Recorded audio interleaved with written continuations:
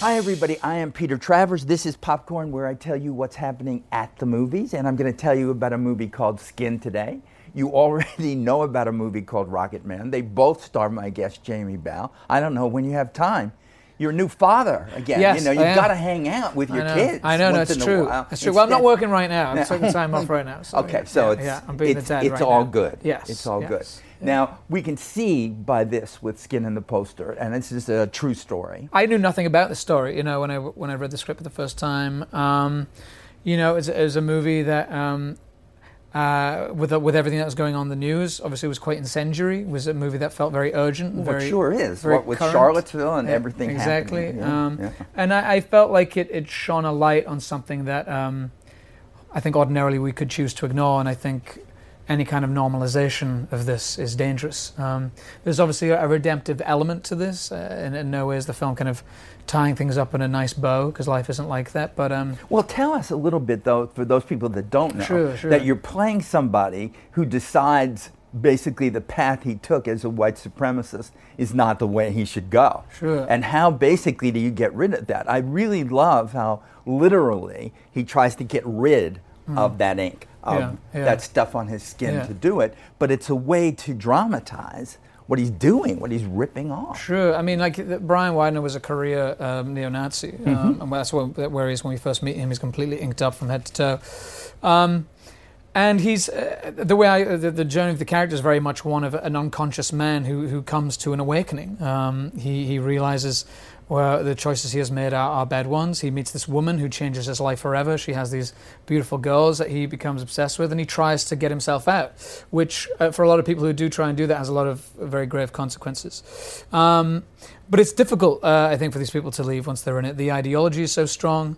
There's almost kind of this almost an addictive quality to the families that they're in and to these groups that they're in. Most of these people are very wayward when they get involved with this.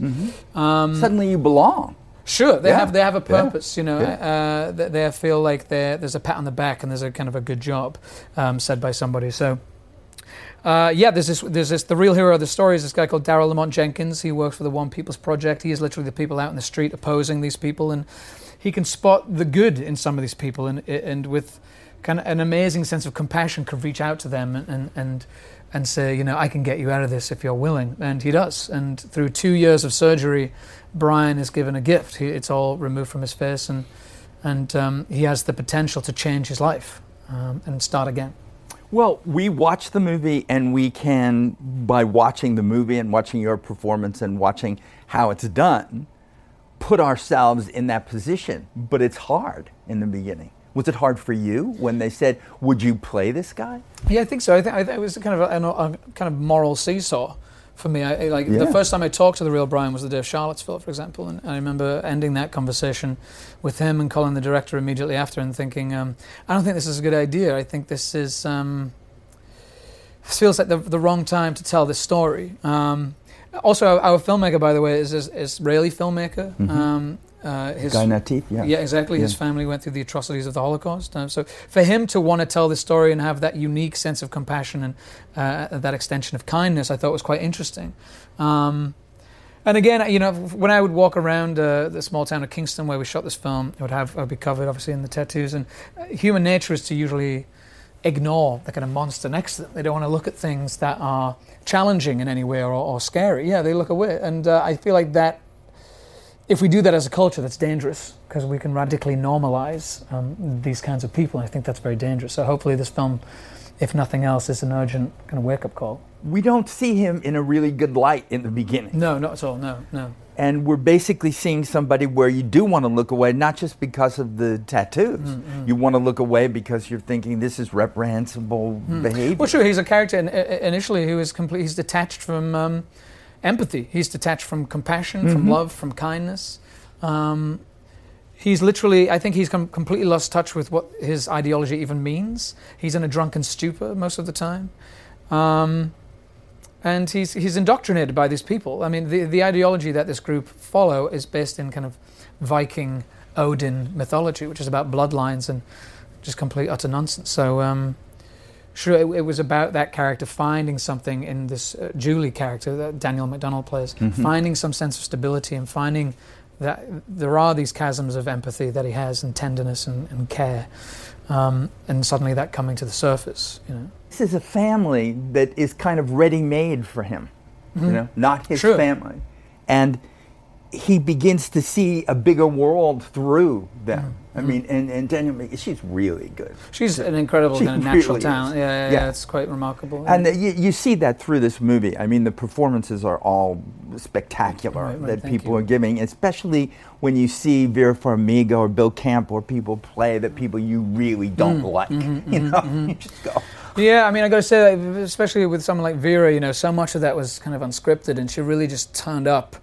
And we didn't have much prep time with her at all, and she just came in doing this wonderful, three-dimensional, fully realized character that was really like scary to all of us. You know, just the places she was going. She can do that. Yeah. It's phenomenal. Like whenever I was in a scene with her, I felt like literally terrified, and I was meant to be the one that was scary. You know, which I think is great. But it was a hardship, I think, for all of us. We all knew what was in the headlines. We all knew the kind of world that we were living in, and how important this was to portray these people the way they are. And I think everyone. What about this man you're playing? What was your relationship with him? Complicated, purely because of the things he's done. You know, I'm someone who finds forgiveness quite difficult to come by. You know, I really like to hold people accountable for their actions. And, I did go meet with him. He's in the witness protection program, and I spent like a week just kind of chatting to him and mostly talking about with him about stuff that wasn't in the script, his childhood, and you know what his early life was like.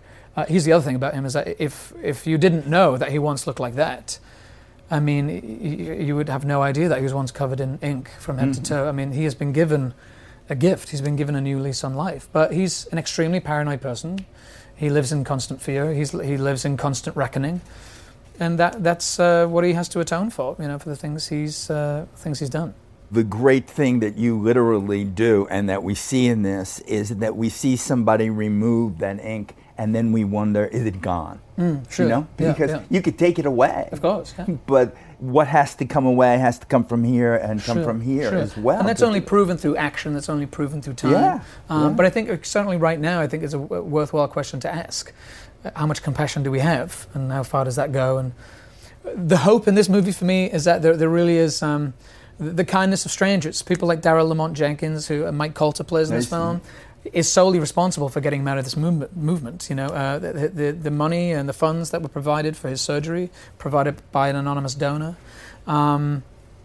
You know, if anything, that's the hope of the movie for me, is that there are human beings out there willing to extend this compassion. You know? Yeah, and to say, I'll extend myself like you do. But you do that as an actor, right? You're putting on somebody's skin, no matter what part you're playing. You know? Whether there's any disguise into what made you do this? I mean, I know Billy Elliot is the beginning, and Billy Elliot is a lot like you. Yeah, well, that movie is exactly like me. Yeah.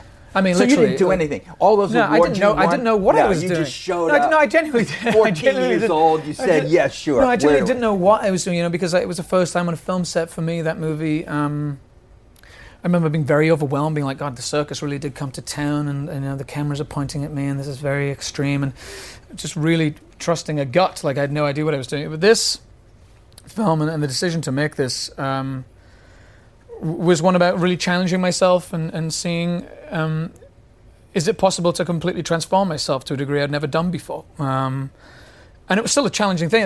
One of the most challenging things for me was not holding the character in any form of judgment. You know, that's what they always say, like, you can't judge your characters. Yes, you can't. It's very difficult in this circumstance, of course. And it was important that I met him and introduced myself and everything else. But then also just that level of detachment that the character has, and his divorce you do from that, feeling. but the reason I bring up Billy Elliot, in addition to it being such a seminal thing for you and what was happening to you, is that you're being brought up this way. You've got a sister who's a dancer. You know, this is so much like you, and yet there's all these cameras around. Sure, and you're saying what? Yeah, I don't know. I mean, I just literally, I just it? winged my way through that movie for the first time, you know. But I think also me, you know, I had never met my father before. The relationship that Billy has with his father in that film is very challenging. Certainly this is a character who certainly lacked male presence and a male role model, and that guidance and that leadership that he was looking for. Elton John, when he saw Billy Elliot in Cannes, wept. He was weeping when I met him when I was 14. So he's seeing the movie version before he writes the musical version when I was a kid. of it, when you're a kid. Yes, exactly. And he's weeping. He's weeping because his own father, he's now passed, but if you've seen Rocketman, we have you know, seen it was Rocketman. very It's not a good relationship for him to come to terms with his homosexuality and everything else. And I think the most heartbreaking thing for him was that he never showed up to one of his shows. Not one. So I think when Billy's father turns up at the end of that film and turns up for his son and performing with the Royal Ballet School, I think that really destroyed him. But, you know, that looking up to people and having examples, and they're so crucial, they're so important, you know. And in this instance, maybe Brian, his life would have turned out differently. So what happens now after you meet Elton John again and you're playing Bernie Taupin in this movie? Yeah. It's like really weird. I don't know what the next connection's gonna Yeah, it's very be. strange because obviously he did the musical.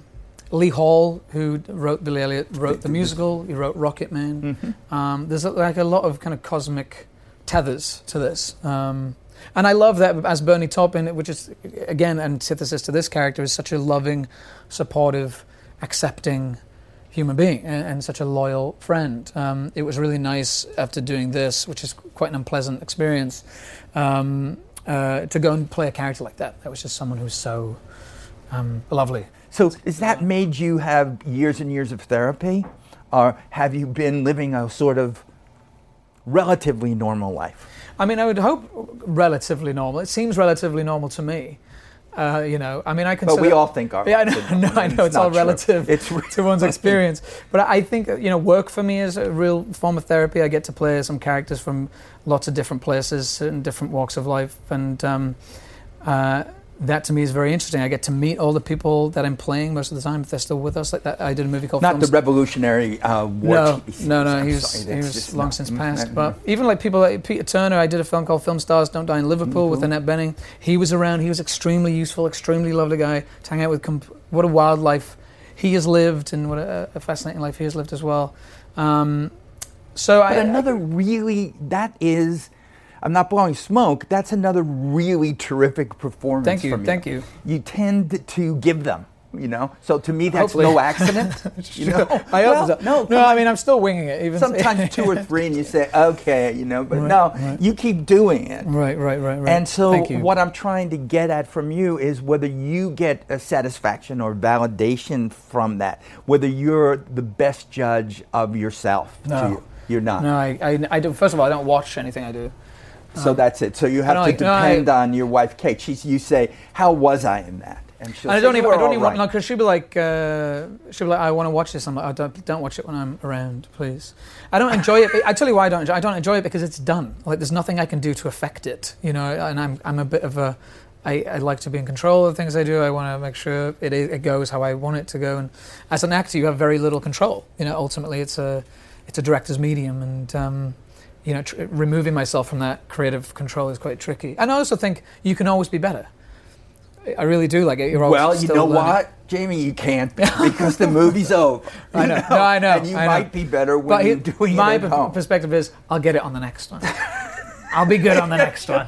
It'll be the next time. It'll still be that. So we do see the psychosis then. It exists, you know. It's very neurotic. I'm aware of how neurotic it is. Yeah, it's just a strange profession. But let's take a few questions from the world outside. Oh, good. And see what they say. Like Emily R. says, did you ever go in public with the tattoos? If so, do you think people were intimidated, or did you feel as if you wanted to hide them? I did go out in public with the tattoos on, mostly through necessity, because we made this movie for peanuts. And we literally ran out of money to print new ones. So I didn't have much of a choice in that matter. So I had to go out. You, so it means you had to take them home and sleep in them? No, I slept in them, went to get gas in them, got breakfast in them. Like I had to, there was no way around it. Like if I took them off, ruined the movie because we had to shoot the next week. And people did feel intimidated by them. When human beings know that there's a monster in the room and there's something very, I think we mentioned this before, something that's very disturbing or uncomfortable, they choose to look away. They refuse to kind of make eye contact with you. There is a tendency to ignore the monster in the room, the elephant in the room, you know. So, did you feel like you wanted to hide them? Couldn't take them off. Okay, let's get one more question from here with Danny P saying, watching your film shook me to the core. Did playing this real life guy change you in any way? You know what it has done? It's challenged me very much about who I am as a person and my relationship with forgiveness. It really has. I really kind of hold grudges quite a lot, and I know that's not a great thing. You hinted at that before, but it's not something I can see in you. You know? Yeah. Well, you haven't given me a bad review yet, so. Oh God! Well, when that happens, I'll phone you. Yeah, careful. Just be careful. We'll just see how Peter. deep the grudge goes. Wow! God forbid you cross me. No, but I mean, it really has. Yeah, I wonder what manifestation it takes. No, do you just two get stars. stony Never and speaking silent, to her again. Stone silent to people, or do you have anger? Do you yell? I just hold people accountable. I mean, not for real. Okay. That's a joke. But I do hold people accountable. And this film is genuinely challenging that sense of holding people accountable to their actions and their choices. And I think at the end of this film, even making it and playing the character, it has made me really look at myself and how I feel about certain people and how far does my compassion extend and all of that stuff. Well, look. This show ends. This is the first time you've been on. I've heard about this. You have? Yeah, I've heard about the singing element. Did you take a grudge? I'm going to just cut it there and leave you guys to it. You know, it's so no, funny. I'm on the show. We're doing it. We had a question we didn't have time for where somebody said, Jamie, you look like Tom Holland, who plays Spider-Man. And I thought, did people tell you that? Constantly. Because you were Billy Elliot. Yeah, and so was he. Yes, and when he was here, I said to him, sing Electricity from Billy Elliot. What did he do? And he said, I will kill you.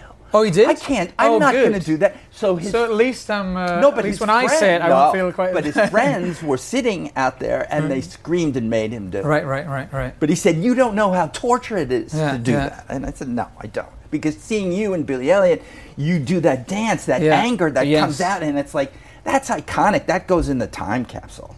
You have to live with that forever. Oh no! Giving a great performance. Yeah, I'm sorry. No. And thank you. No, that is genuinely something that is very easy to be proud of because I still meet people today who are so Elton John. I mean, they're still just so affected by it, and now it's become its own thing. Handing that baton over to people like Tom Holland who've been discovered, who are phenomenal talents, and just that legacy continuing, other people getting to play that part, and well, but then there you go. Then you should give us the rest of us now.